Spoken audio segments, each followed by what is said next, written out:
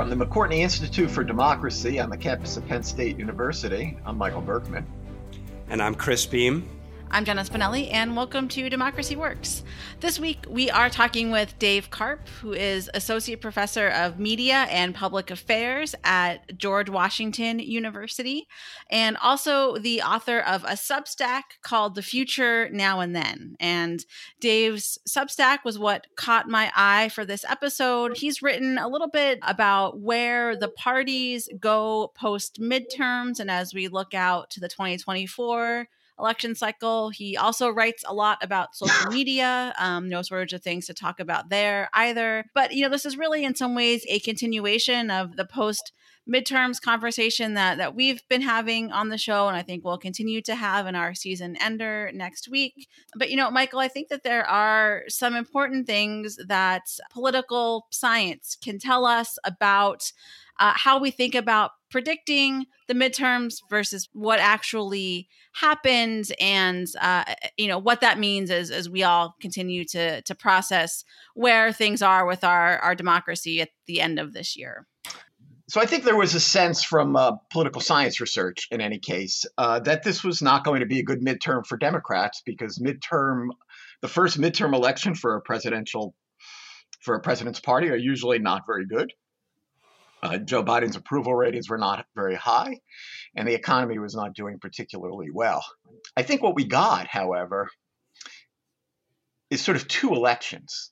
In some states, I'm thinking of Florida, I'm thinking of New York, I'm thinking of some others, where abortion and democracy were not clearly on the ballot, that we did see somewhat of a traditional Republican primary, where Republican candidates did quite well, picking up a lot of House seats and winning some major party elections as well.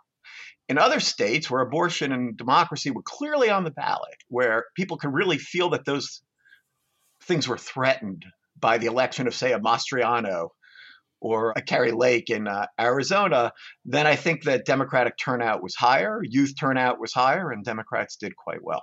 My concern was for democracy, and because there were so many election deniers on the ballot, right? I mean, not just people who were suspicious, but who had actually called the 2020 election a fraud and said that Trump, really rightfully won. And I actually pitched an op-ed on that, and then lo and behold, it really didn't happen. And I had to revise that op-ed 3 or 4 times because the results just kind of were not that bad. It's not to say that no election deniers were elected. That's not most true. Were actually. Well, many were, yeah, but there were a lot of election deniers who did not win, and what's more, those people who lost, except for the glaring exception of Kari Lake, they all conceded, right?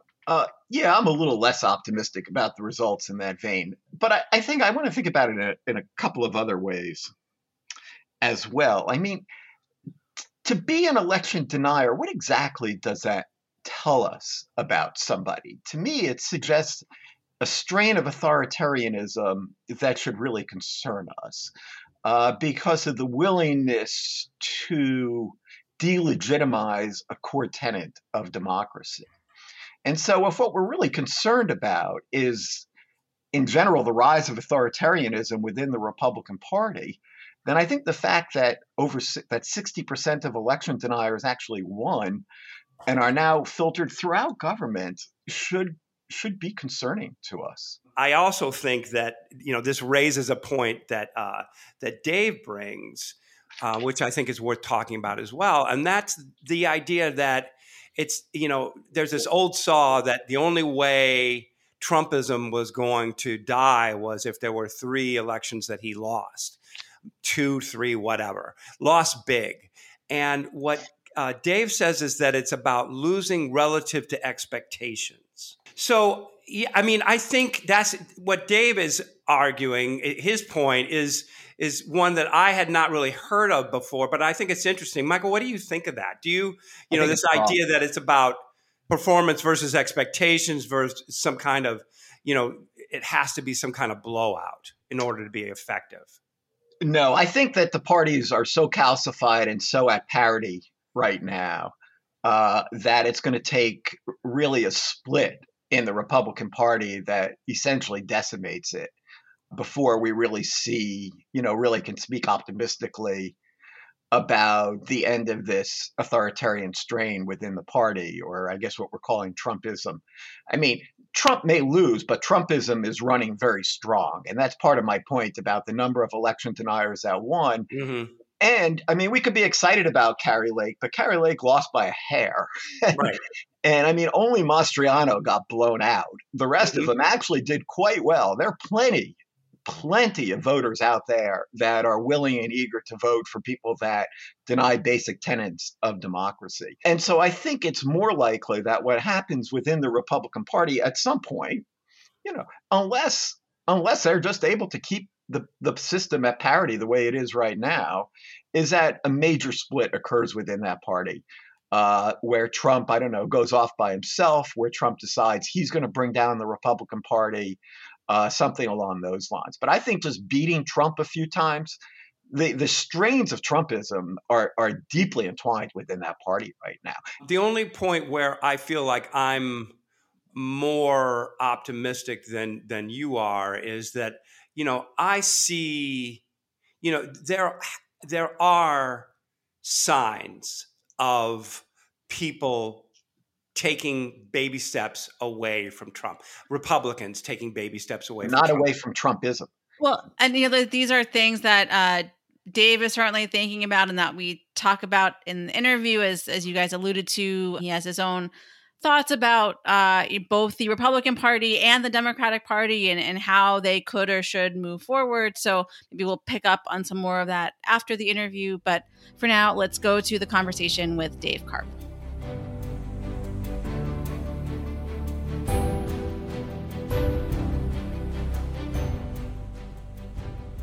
Dave Karp, welcome to Democracy Works. Thanks for joining us.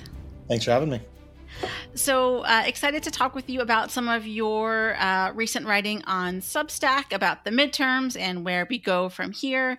And by the time this episode comes out, we will be just about a month out from Election Day. And, I think there was this sense of urgency going into the midterms about some of the very real consequences that could happen if election deniers won and those sorts of things. And that has somewhat eased up now, I suppose. Democracy lives to fight another day. But I know this is something that you've kind of been thinking through, like how we grapple with that sense of urgency as we look ahead to the 2024 election and beyond.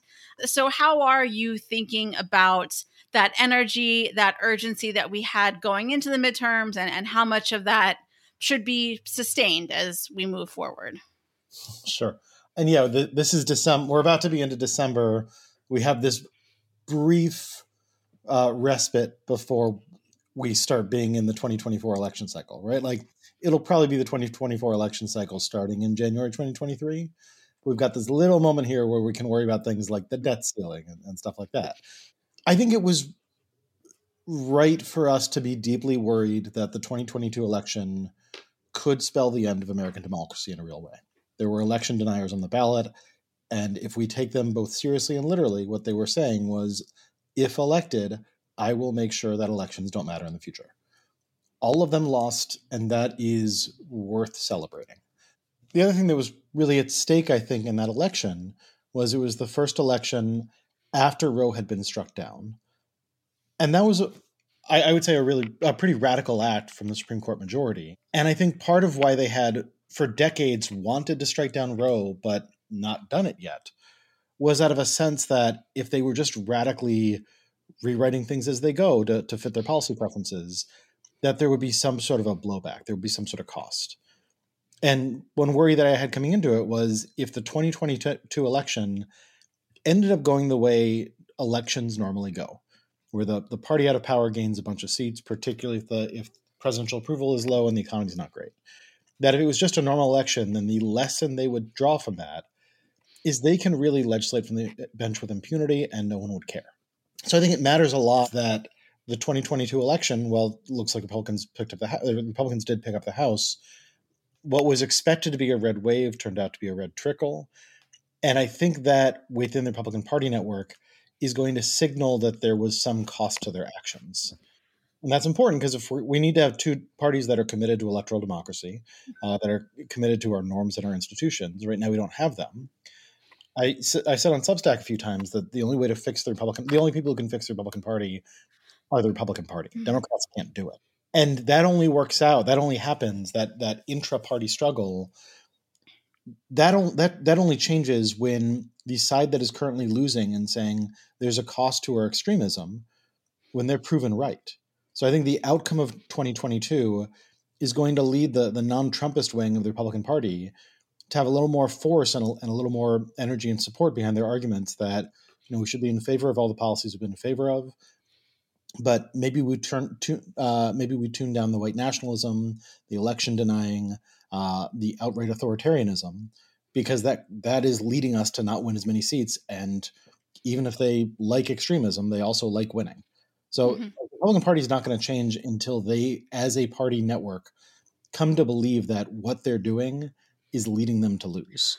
Yeah. And for listeners who might not be familiar with that term party network, can you just say more about what that is and where it comes from?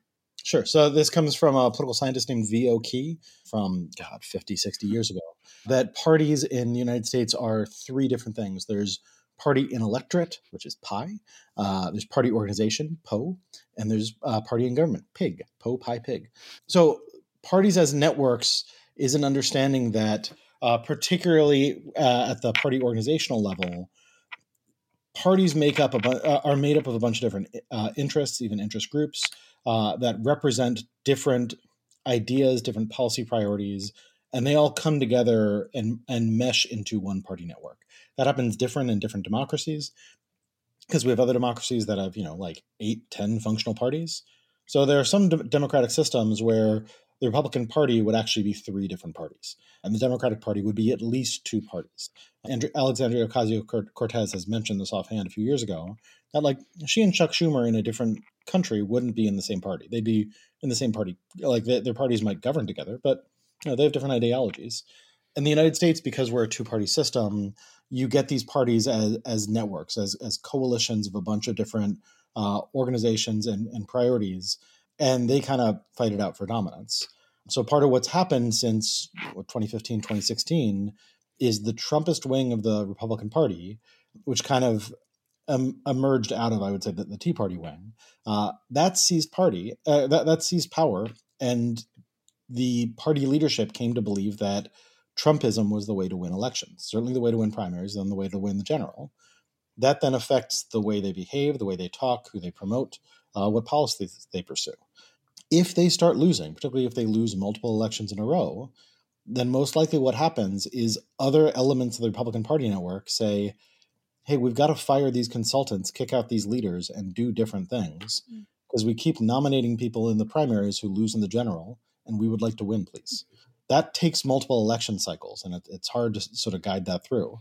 But them doing worse than expected in 2022 matters a lot for the broader project of salvaging American democracy by returning to a place where both parties at their core are committed to basic constitutional rules and behavior.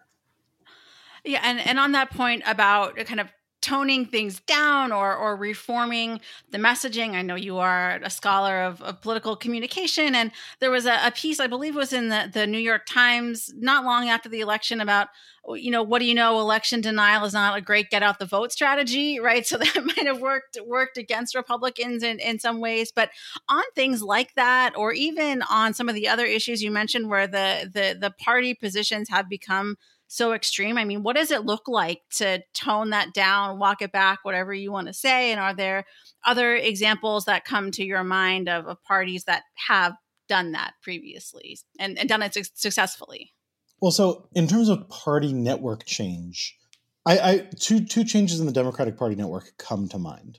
So we have the rise and fall of the Democratic Leadership Council. And they rise in the late 1980s, particularly after Walter Mondale loses, because at that point, They've gotten trounced in 1980 with Carter. Well, actually, he lost a close one, but it feels like a trouncing.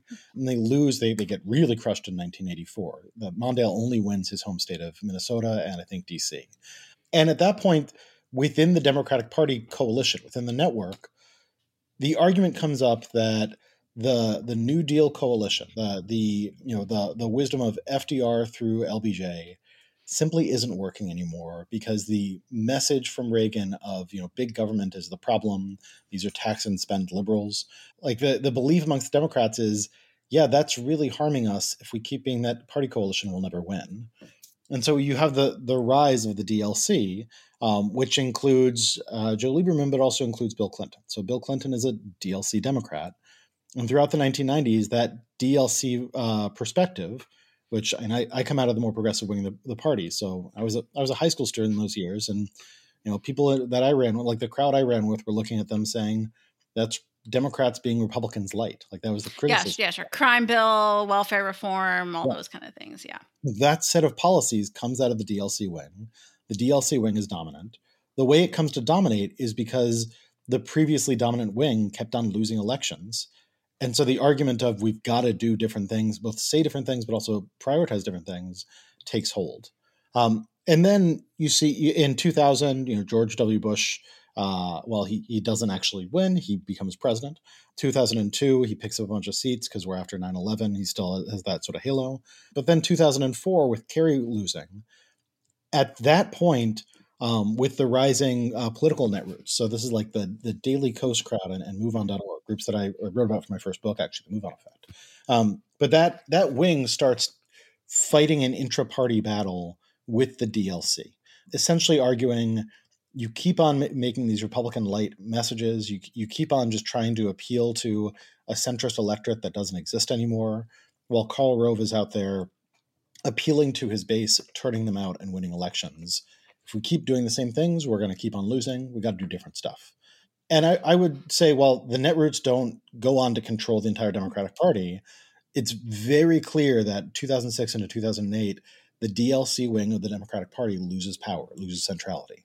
So this is like a rough calculus. I haven't done like a thorough peer-reviewed study here, but it seems to me that the formula is, if you lose 3 elections in a row relative to expectations, that then creates the conditions where within a party network, the side that has been losing the arguments has the opportunity to start really winning them. Mm-hmm. Would you count 2022 as the third election then for Republicans, if the 2018 midterms, 2020 general, and now 22 midterms? So maybe, and this is what makes it really complicated, right? Because they lost badly in the House in 2018. Like they lost terribly, but they did better than expected in the Senate, and they kind of stood behind that narrative. And then in 2020, at first they were kind of insisting, well, we're not losing because of Trumpism, we're losing because of COVID. And then they kind of committed to, actually, no, we won and the election was stolen. And that's kind of where they've been. So I'm not sure whether 2022 really counts. My guess is that they need to lose again in 2024, because right now within the party network, it's like they weren't behaving in 2022 as though, we just got crushed twice in a row, but we're going to try it one more time. They were behaving as though, like, Trumpism works, we know it works, and we're going to, we just got to keep on doing it, it'll work. We're now seeing that start to fracture, right? So we're now seeing a bunch of senior people within the party network criticize Trump and say it's time to move on. We'll see whether or not that lasts. I mean, they have said that before, so I don't know if that will last. But I think you probably got to get through 2024 with them losing versus expectations. And if that happens, then I think there's a real opportunity for, the Liz Cheney wing, which is, not like that. Liz Cheney's not a moderate, but she's an institutionalist. But I think that wing, which is currently getting crushed, starts to win the internal battles if 2024 goes really bad for them. Let's talk for a few minutes about the Democratic Party network. Obviously, as we said before, Democrats won on the backs of democracy issues and abortion.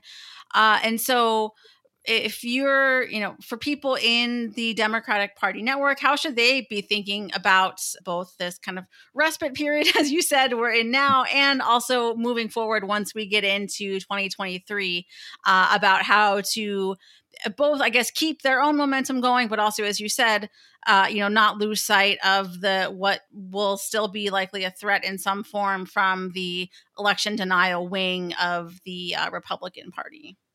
So I think it's important both to take a moment and savor a victory where many of us, myself included, weren't expecting a victory, but then also recognize and prepare ourselves for the reality that 2023 is going to be tougher and worse than 2022 and 2021.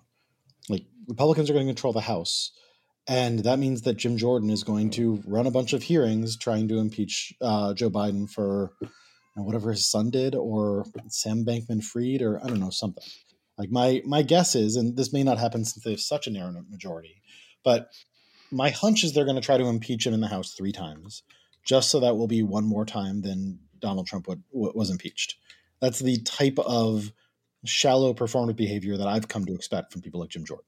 And that just in general means that we're going to have a government that, if the promise from Joe Biden is government can work again, let's return to normal, we're heading into a 2-year period leading up to the 2024 election where government is mostly not going to be allowed to work because the majority party in the House won't let it work. That's going to make it harder to just have the government, if the priority for Democrats is show that government can work, that's going to be made harder.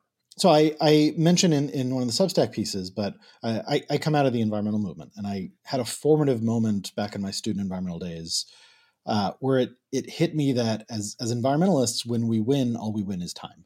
I worked on a campaign when I was in high school to stop a mega highway project from getting built in the suburbs, and we successfully killed this mega highway. And I was so proud of myself, and I went off to college. And then I moved back to the area after college, and they were building the highway because we won, but then all we won is time. And a few years later, the developers came back and tried again. If a wilderness area is sacrificed, that's gone forever. Species extinction don't come back. And so I had that realization, and what it set in for me was it's fine if when you win, all you win is time, so long as you use that time to build movement capacity and build organization. And that's true for the environmental movement because we're protecting fragile things. And I think the lesson of the past few years that we've all taken away is that democracy also is fragile. So I think the message that Democrats need to take to heart is they've bought themselves a respite, and what they need to do with that respite is build organization, build capacity. States like Wisconsin and Georgia have been doing a really impressive job of building up their local party infrastructure so that they can compete and win in races that otherwise they wouldn't be able to compete and win in.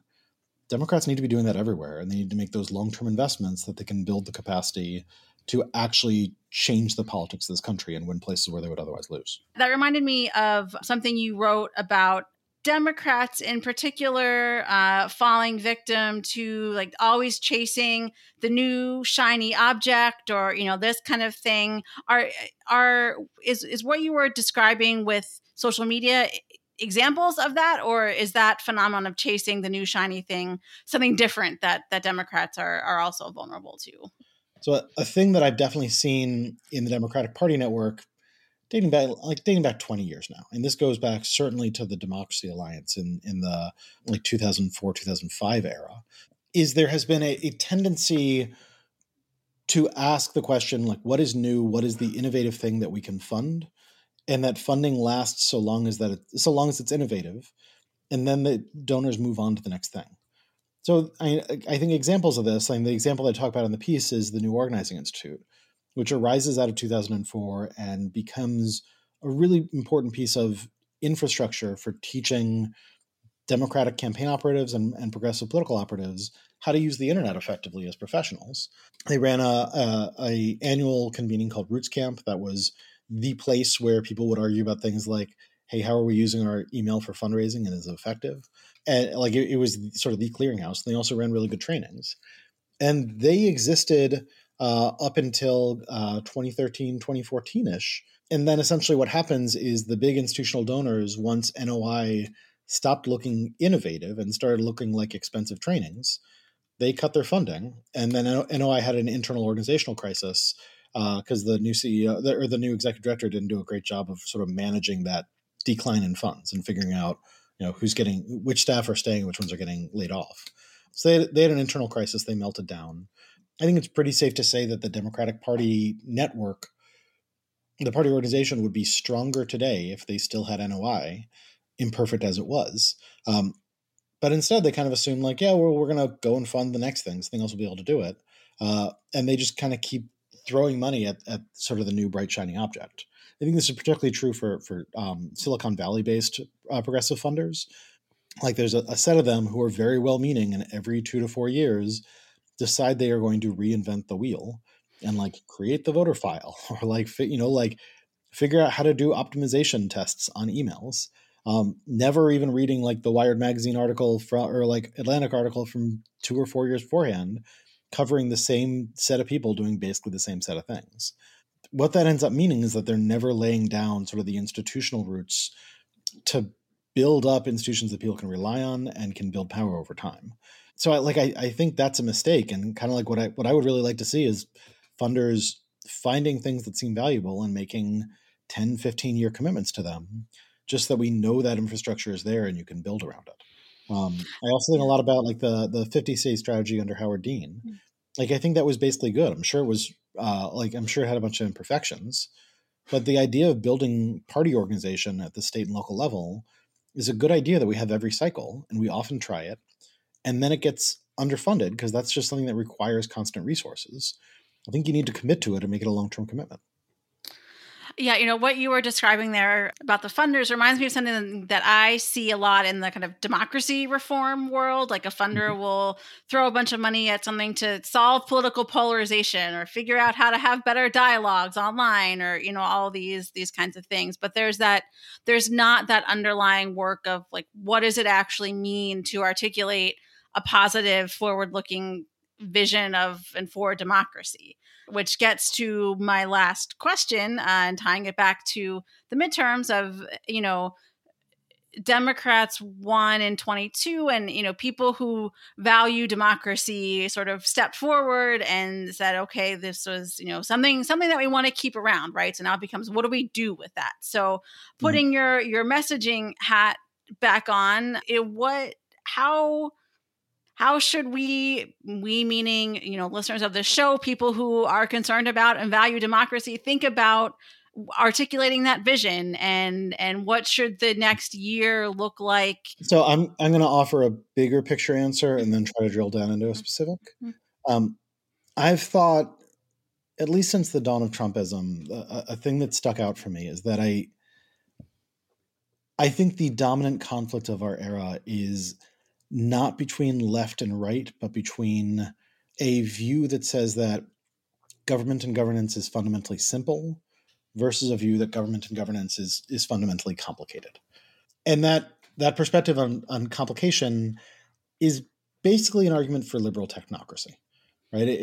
And you can trace that back to sort of at least the high-minded ideals of the original progressive era, which said rather than government being run just as handouts to whichever party won power, we should have a civil service that learns how to govern effectively and administer effectively and do it.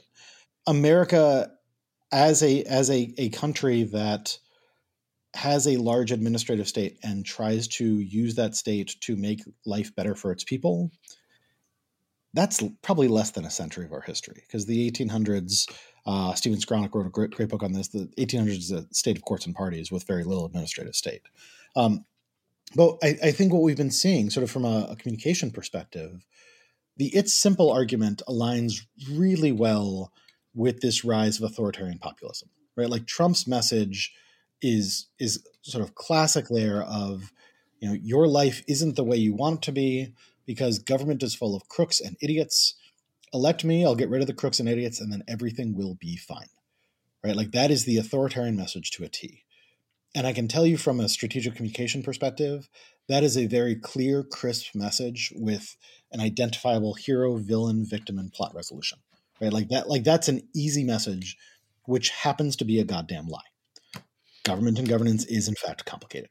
So the challenge for the Democratic Party, like the real problem here, is that they are the only party that is now standing behind the actually true story that government and governance is complicated. Well-meaning people trying really hard can make things better, but it's going to be difficult. There will be mistakes, and then they need to amend and try again when those mistakes happen. That is a terrible message. That's a terrible narrative. And also it's true. So like that and I wanted to start with that because I think it's easy to fall into the pattern of saying, oh, Republicans are so good at messaging, Democrats are so bad, they just need to find people who are good at messaging and then they'll do it. Like, no, one of those messages is just easier than the other. It's a lie, but as an easier story. The degree of difficulty is just lower on that. So the Democratic Party has the higher degree of difficulty message that happens to be true. The way to work for that is you build party organization and allegiance that robustly and enthusiastically embraces that government is complicated. These things will be hard, but well-meaning people trying their best can make life better. And then you also need a government that actually, to the degree that it can, actually does so. And again, that's going to be hard because we won't have the House, so it's not going to come through legislature. We have a radical set of courts that are going to try to overturn and throw a monkey wrench into every administrative action. So it's going to be a mess. They're going strategically to make it a mess. But I think every single state government that just won a trifecta for the Democrats, like they need to figure out what is the legislation that we can propose that will make life demonstrably better for our citizens. And then they need to go work through the hard stuff of making it happen. And at the national level, everything that the Biden administration can do to demonstrate that, yes, this stuff is complicated, but when we try our best, life gets at least a little better for our people. You need to do all of that. So I think focusing on that and drawing a contrast between that and the obvious downside of the authoritarian populist story, which is they in fact are a bunch of crooks and idiots. And that becomes apparent. Like Marjorie Taylor Greene says a bunch of dumb things. Like Donald Trump invites incel white nationalists to come hang out with him. Drawing that distinction between the party that accepts that government is complicated but tries to make life better for its citizens, and the party that is telling you what you would like to hear, but also, my God, take a look at them. That's, I think, the best that we can do. But we should also go into it knowing this is a tilted playing field, which means, once again, it's going to be harder than it ought to be. Yeah. So is there room for Republicans to come in on any of this kind of government is hard? Realizing that there may not be very many who want to or have the incentive to, but, I think one of the kind of longstanding debates among Democrats is how bipartisan should we be? And as you said, there's this other dynamic of only one party really functionally supporting democracy. So how do you walk that line between knowing that democracy requires support from people of both parties, but also not falling into the trap of being too bipartisan or risking losing the base or, whatever that line of thinking is, because you're trying to, dance with the enemy or something like that. So first of all, it's complicated. Let's throw that. I think there is absolutely room for Republicans who are willing to commit to the work of complicated governance. There's room to work with them, but it's very important, both for Democrats and Republicans, to be realistic about their size.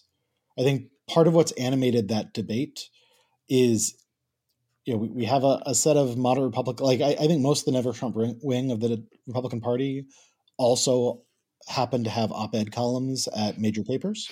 And so we've had this phenomenon where it's like a couple dozen people insisting that they need, like their policy priorities need to take center stage. And the response is kind of like, there's 20 of you. Like, call us when there are 200,000. So this relates back to like the scholarship on this stuff. Ziblatt and Levitsky argue very clearly that if you look across nationally, the way you stave off authoritarianism is by developing these cross-party coalitions. And that meant over the past few years, they've been saying, hey, you need to find ways to do that. And the answer is, yeah, you do, but also there needs to be enough people on that side. Like they need to have enough people that it's worth making any trade-offs with them. They currently don't have them. So I think as they work through the intra-party work of winning their party back, again, only the Republican Party can fix the Republican Party. As they do that and as they get bigger, there will be opportunities for genuine partnering. And yeah, when they have a lot to bring to the table, then that's going to require some real negotiating. But when it's a couple dozen op-ed columnists, I think they need to be aware that they lost their party. They aren't currently planning on going over to the other party. And so they're kind of beggars, not choosers. Yeah, that's an interesting point. I hadn't thought about it that way. Maybe the subject of a future Substack post, if you haven't explored that already. Put it on the list. Yeah. Well, Dave, this has been a fascinating conversation. I hope listeners will check out your Substack to learn more. I'll link to the post that we've been talking about in the show notes, and hopefully folks will go and subscribe. So thank you very much for joining us today. It's going to be great. Thanks a lot.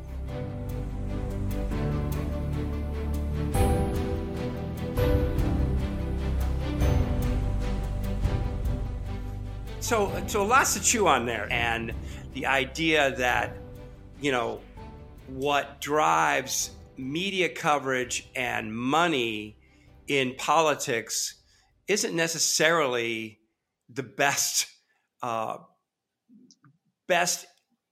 strategy, best impetus for the party itself, right? That what is often most important is the least glamorous. It's this ignored work at the local level, and it's not sexy. It's not even particularly interesting, but it's what has to be done. And Democrats are not very good at this. And in some cases they are. He mentions Georgia and Wisconsin, and I was in Wisconsin in 2000 after the Republicans basically took over the state legislature by focusing on those elections because they were really good at this infrastructure stuff and understood how important it was. But in general, Democrats are really bad about that. And Michael, I wonder if you agree with that, if you have any thoughts about it. I agree and disagree. So 2010 was a monumental disaster for the Democrats at the state legislative level. They lost over 600 seats.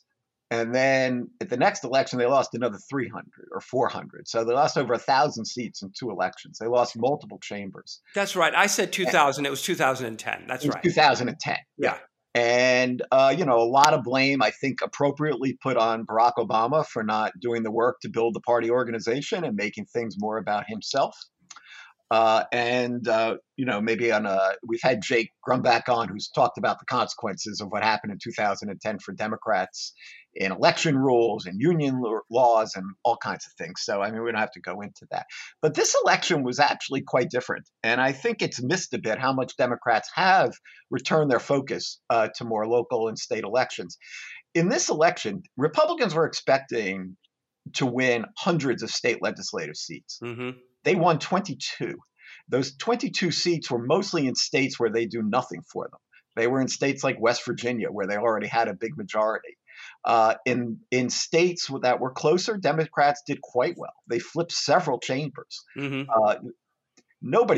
Democrats never flip a chamber in a midterm election, but this time they did. They flipped several chambers. Democrats also have done much better in rural areas. So there is something to the idea that Republicans are much more focused and strategic about these local places. But I think Democrats ought to get some credit for, at least in many places, having improved their lot quite a bit from what's happened to them in the past, and certainly at the state legislative level. I know he's hard on Dean's 50-state strategy, like what happened there. But I thought actually quite a bit of that was picked up by Eric Holder and his organization in these most recent elections. And it was a bit under the radar. I haven't heard much about it, but I remember there was quite a bit about it when he first organized it. I don't know. I think that's a story that's yet to be fully told. I really, I really hesitate to say this, but obviously 2024 is going to be, a pivotal moment in American democracy. I hesitate to say it just because I've had students, it every time. Right. I have students that just say, again, you said that in 2016 and in 2018 and 2020 and in 2022. Again, they've never known a time when it wasn't on the ballot. And I take that point. But, to your ideas about the Republican Party, I could see them absolutely blowing up in two ways. One, Trump doesn't get the nomination and still runs. Right.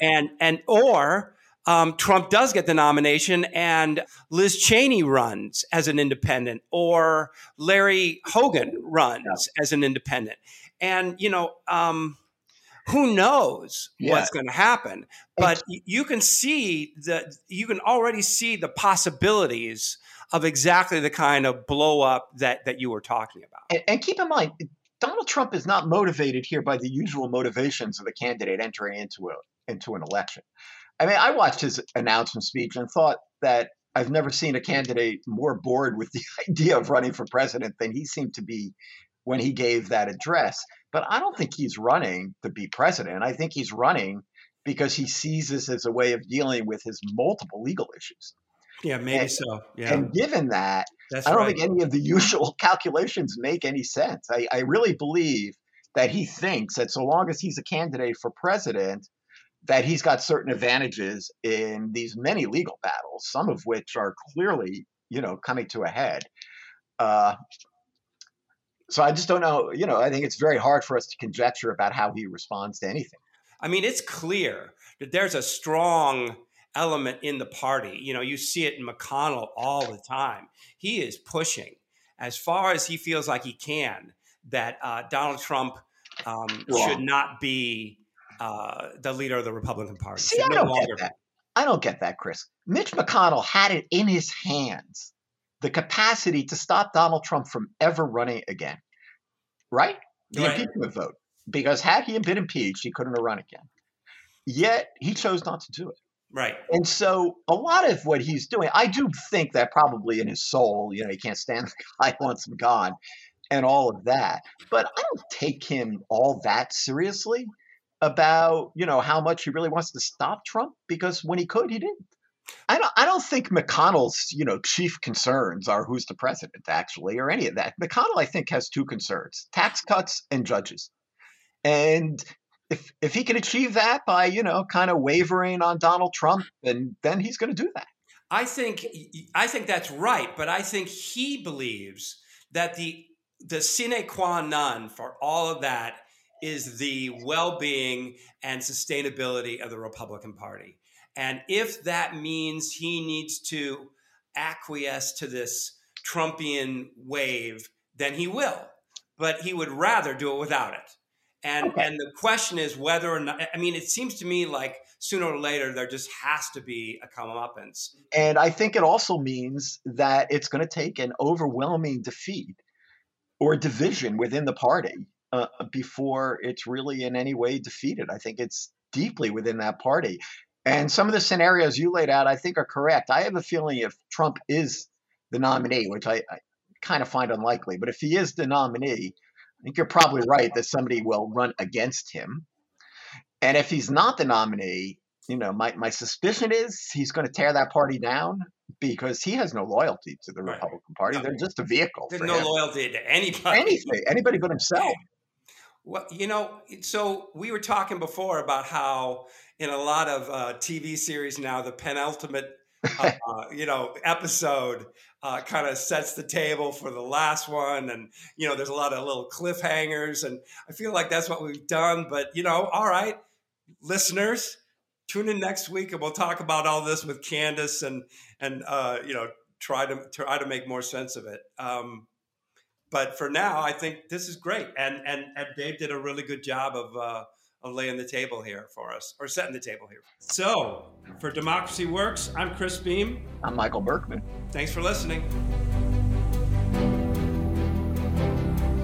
Democracy Works is a collaboration between the McCourtney Institute for Democracy at Penn State and WPSU Public Media. Our editors are Michael Klein, Chris Kugler, Mark Stitzer, and Clint Yoder. Editorial review by Emily Reddy. Additional production support from Andy Grant and Christine Allen. If you enjoyed this episode, please leave us a rating or review in Apple Podcasts, Spotify, or wherever you're listening right now. Democracy Works is a member of the Democracy Group Podcast Network. Visit democracygroup.org to learn more about our podcast collective devoted to democracy, civic engagement, and civil discourse. Thanks for listening. We'll see you next week.